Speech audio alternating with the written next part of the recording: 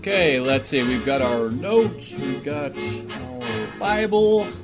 We are ready to get going. Welcome, folks, to Redeeming the Time. I'm your host, Chris Macy. I'm the minister here with the North Valley Church of Christ, and we're going to be looking at Revelation chapter 2 today. This is the beginning of the 7 letters to the 7 churches. And when we work through these, you're going to notice that there's a pattern that is followed in each one of these letters.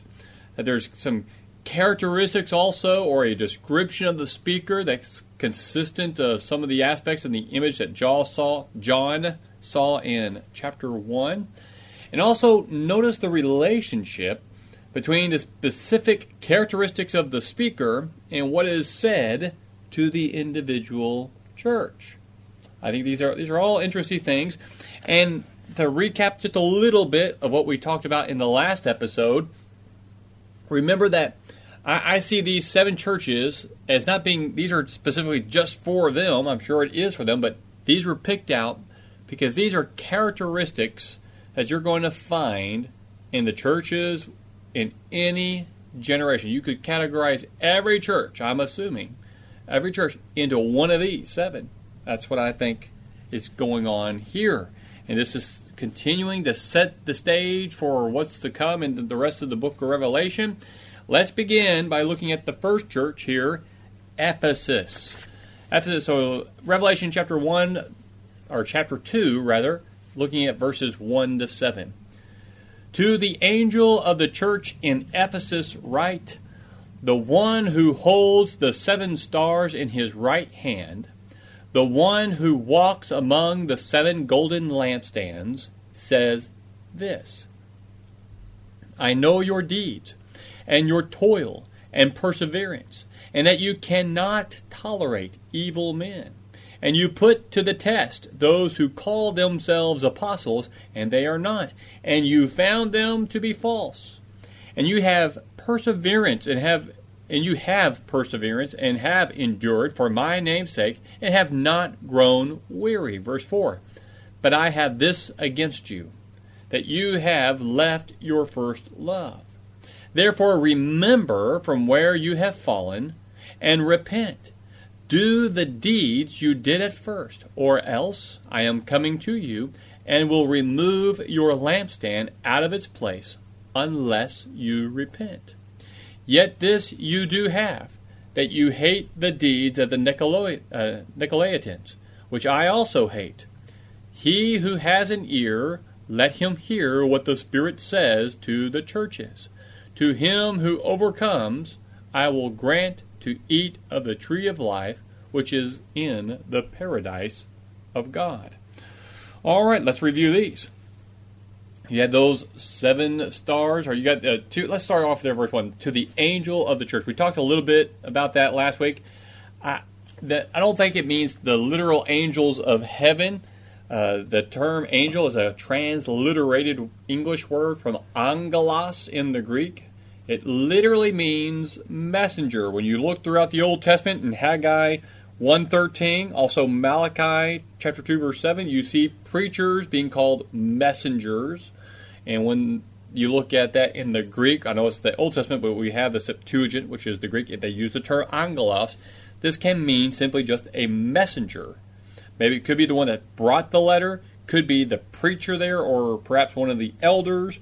They would read it. I think if we received a letter from an apostle, not that would happen today, but if we did, one of the elders more than likely would stand up and read it, or we'd have the messenger who brought it read it in front of the congregation. I think that's what's going on here. There also in verse 1, the one who holds the 7 stars in his right hands, that's again the same, the ministers. The lampstands, that's the churches. We get that from 120. And these may point us to Christ's authority over messengers and his authority over churches, as he deals in this letter with false teachers and straying churches. Verse 2, the deeds. These are good deeds. They cannot endure evil men, literally base ones. These are men who are good for nothing in the very thing in which they ought to be good, as a cowardly soldier or an ignorant teacher. They may fulfill or fill a certain office like soldier, teacher, or preacher, but they don't act accordingly to the office. There's false apostles, those who claim to be specifically sent of Jesus as a teacher, but found out to be liars. Not all who claim to teach truth actually fulfill such a claim. The church here in Ephesus has perseverance. That's mentioned twice. It just means not giving up. It's an good attitude to have in spite of the difficult circumstances. Now, verse 4, here's what Jesus has against them. They have left their first love. Probably refers to their former love for Christ. Their former love had been exhibited in certain deeds. That's verse 5. It is not that they are not doing anything, but they are not doing what they used to do. A wife might continue doing wifely duties, but decaying in her love for her husband. Churches can be characterized as merely going through the motions. Look there at verse 5. He tells them to remember, to recall what brought them to Christ. Retrieve the feelings you once had in committing your life to Him. They're told to repent, change of mind, leading them to a change in direction because they're fallen. Or Jesus says He's going to remove their lampstand. He's no longer going to consider them His church, His people. It isn't that we call ourselves a church of Christ that makes us His people. Right? Remember what Paul talks about in the book of Romans there in chapter 8, 9, and 10, mainly 9 and 10, talking about Israel. God did not fail Israel. Not all who are of Israel were the children of God. There are children of Abraham, and then there are children of Abraham. That is, there are those who may be literally descended from Abraham, but they're not they're not the spiritual children. There are those who may attend the church of Christ, but it doesn't mean, that they got a lock on the truth and they're going to heaven. You got to have the right attitude. Verse 6. Here's something that he does appreciate of them. They hate the Nicolaitans. Unsure who this group is. It appears that they advocate immorality. We'll see that when we get to verse 15 in the next section. We'll deal with it then. Verse 7. Let him who has an ear hear. We all have ears. The problem comes when we do not use our ears the way God designed our ears to hear. Some folks are not tuned in to spiritual things. These have the information to know what to do, but they refuse to act, like Matthew 7:24-27. And he says, hear what he who has an ear, let him hear what the Spirit says. Well, I know that Christ is speaking. The word Spirit here is capitalized. The New American Standard translators think that this must be the third person of the Godhead. I think this just simply means is that Jesus is putting forth His mind and His heart on this information. Listen to what He's saying, His mind and heart. I think that's how I see that. But you may have a differing opinion. That's all right. And then he says, let him hear what the Spirit says to the churches. To him who overcoming whatever obstacles might have become between them and the Lord. Their ultimate objective of heaven in the Lord. And so those things might be persecution, temptations, things like that. And if they do, He will grant them to eat of the tree of life, which is in the paradise of God. The tree of life takes you back to the garden there in the book of Genesis. It is a symbol of eternal life in the presence of God. Now, how, we usually kind of rush through this, I know, but when we think about this, how do you summarize the description of this church? For me, when I look at this, I see a church that stands for the truth, but they don't do anything. They're almost, they are becoming Pharisaic. They're zealous for law, but slack in reaching out to the lost. They're ritualistic. Oh, they got all the motions down, but the mind and the heart are not in it. not like it used to be. That's what I see happening here. All right, verses 8 to 11. Let's take a look at Smyrna. And to the angel of the church in Smyrna write, the first and the last, who was dead and has come to life, says this, I know your tribulation and your poverty, but you are rich, and the blasphemy by those who say they are Jews and are not, but are a synagogue of Satan. Do not fear what you are about to suffer. Behold, the devil is about to cast some of you into prison, so that you will be tested, and you will have tribulation for 10 days. Be faithful until death, and I will give you the crown of life. He who has an ear, let him hear what the Spirit says to the churches. He who overcomes will not be hurt by the second death. All right, Smyrna. First and last, that's the beginning and end of history, what our history existence is all about. He who was dead, that's an emphasis on Jesus conquering death, would give comfort to these receiving this letter who are enduring this same kind of persecution. Verse 9, you got tribulation, difficult times, pressure to compromise, poverty, probably the seizure of their property. And then he says, but you are rich. This is spiritually. They have treasure in heaven more precious than gold. This wealth cannot be taken away from them. You got that word blasphemy there. That literally means to speak against. The term Jews, a symbol of God's people. And this is what these claim, but in reality, they are a synagogue, a gathering together of Satan, meaning they belong to Satan and they don't belong to God. Not all who claim to be Christian are Christian. Verse 10, the devil is about to cast some of these folks into prison. Note that when men do evil deeds against God's people, they are following the guidance of Satan, of the devil. So these folks are going to be tested. Jesus says that this is persecution, and it will be a test of their faith. The test question is, are you genuine? We'll find out by the testing. That's what tests are all about. It lets you know what you're made of. We are always scared before taking a test. But if you pass the test with flying colors, you always feel good after the fact, right? Not before or during the test, but when you pass it, you feel good. That's why we rejoice in our trials. You have that 10 days there, not a literal 10 days. The number 10 is a number for completion. Whenever you count to 10, what happens? You start over again. You count another 10. 0 to 10, then 11 to 20. Everything's by tens. 10 fingers, 10 toes. Tens is the end, and you start over again. So not a literal 10 days, but that it will come to an end until this persecution is reached its completion. Then they will receive a crown of life. This is the victory crown, not the royal crown, the victory crown, which consists of life. And they will not see the second death. That's going to be hell. You'll see that. We'll see that more when we get over to chapter 20. Again, how would you summarize the description of this church? For me, I see a faithful congregation experiencing severe persecution. And Jesus is telling them, stick with it. Stand firm.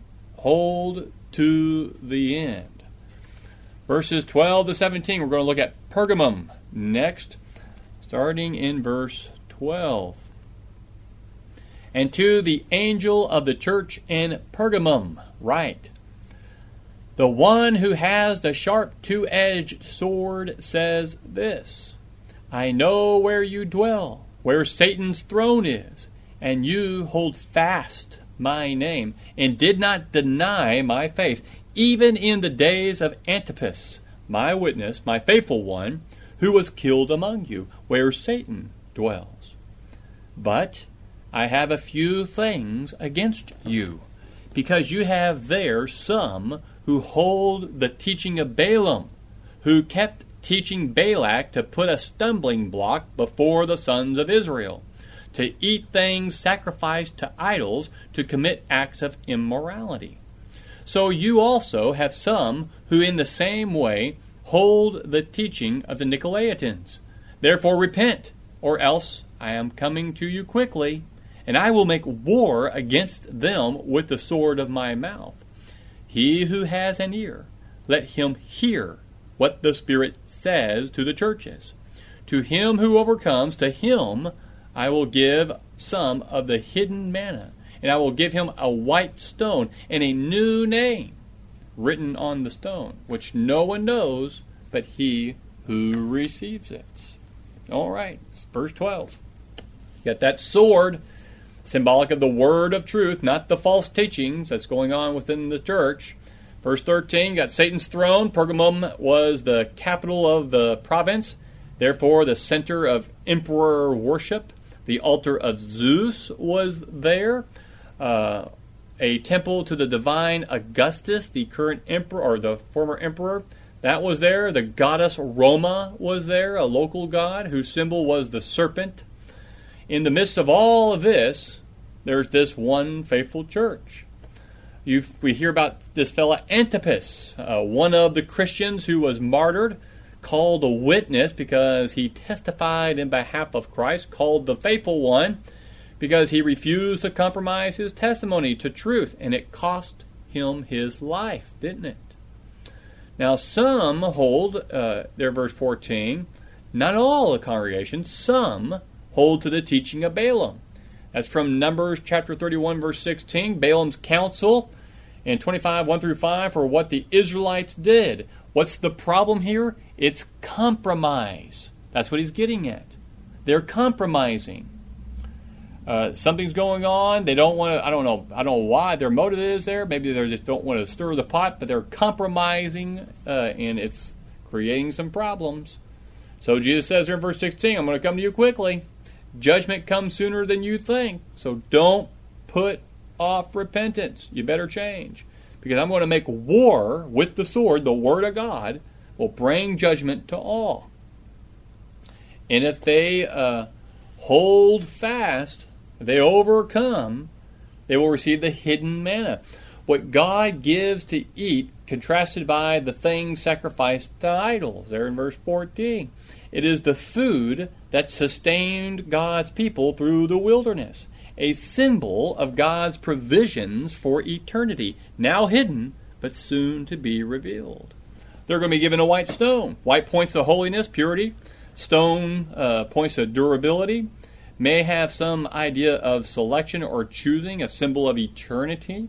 And they're going to be given a new name. A new name given in the Old Testament people indicated a new status or relationship. This symbolizes the Christian's new relationship in eternity. That's what he's talking about there.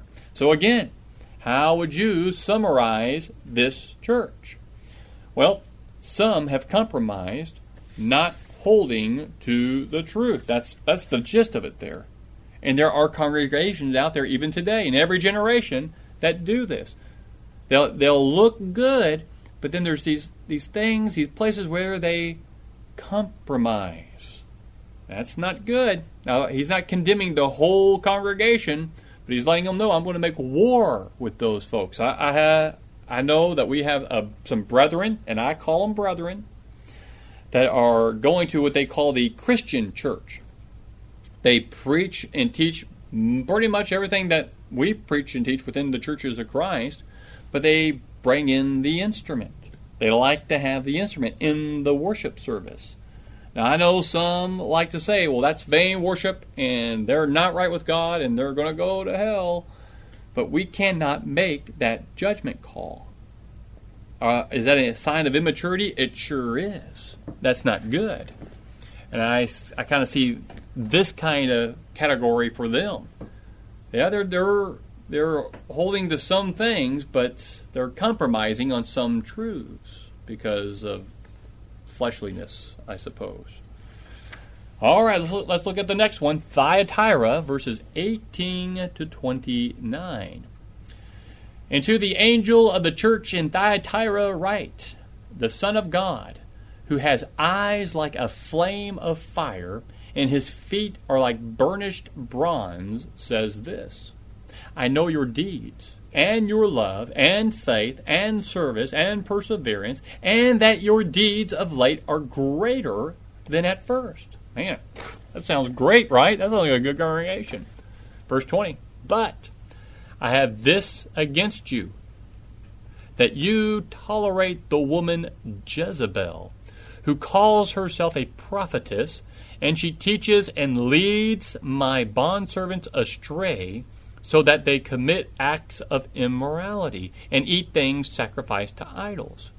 I gave her time to repent, and she does not want to repent of her immorality. Behold, I will throw her on a bed of sickness, and those who commit adultery with her into great tribulation, unless they repent of her deeds.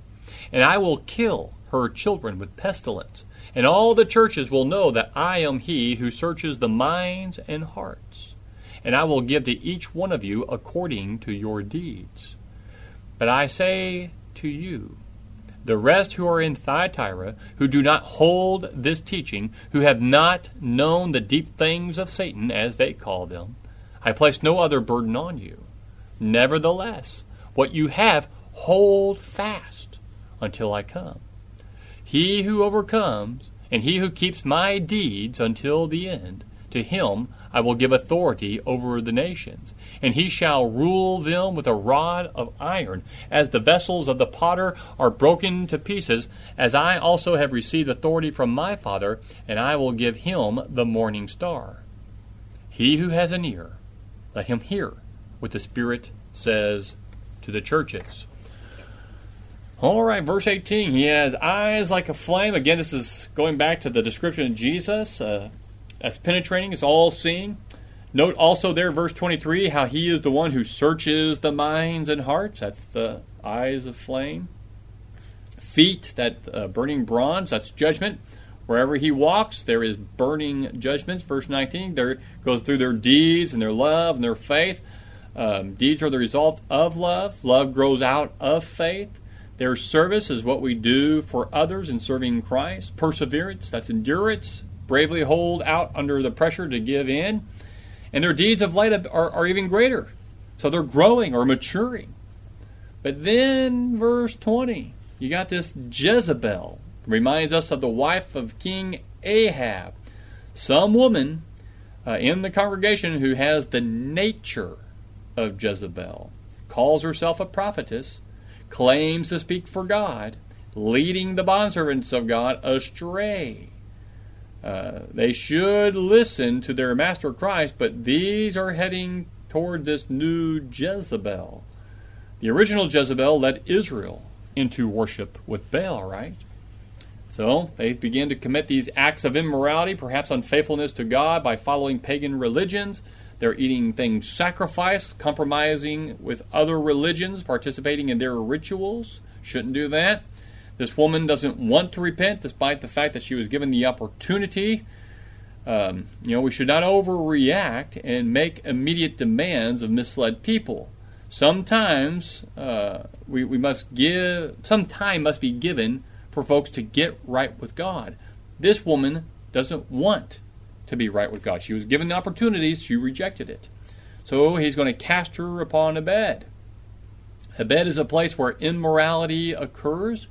If people do not want truth, God's going to give them over to their error. 2 Thessalonians 2:11 and 12. To reap the consequences of their error. He's going to kill her children, not the physical children, but the offspring or her followers. All the churches will know. The Lord knows all, and the message to the 7 churches is intended for all the churches they hear. They're going to know. Verse 24, the rest, you can be a Christian in a congregation that's not pleasing to God, and we are ultimately judged individually. But it doesn't, he's just saying, I'm just saying that there's faithful there in the congregation. God's pointing that out. Not all of you are this way, but some are. You had that phrase, the deep things of Satan, that's intimate knowledge of sin. No other burden is placed upon them. The faithful have a responsibility to not tolerate Jezebel, but to hold fast the truth that is found in Christ's Word. And he says in verse 26, keep my deeds, those commands from Christ. The authority over the nations, that's a quotation from Psalm 2, 8 and 9. Christians will share in Christ's inheritance. The nations are those in the world opposed to the people of God, who are ultimately defeated, while God's people will be victorious. The morning star there in verse 28, Jesus is referred to as the morning star in 2 Peter 1:19. But here we have a different Greek term used. Also Revelation 22:16, same Greek expression as here. Star here cannot have the same meaning as the 7 stars. If morning star refers to the first one seen in the heavens and the brightest of stars, it may refer to our resurrected or glorified bodies that we're going to share with Christ. And I'm kind of leaning toward that idea. How would you summarize this, church? Well, I think they're active in their works, but they tolerate false teaching.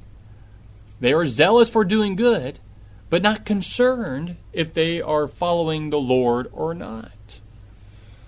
They just, oh, well, that seems like a good thing, and they go along with it. Well, that seems like a good thing. We'll do that too.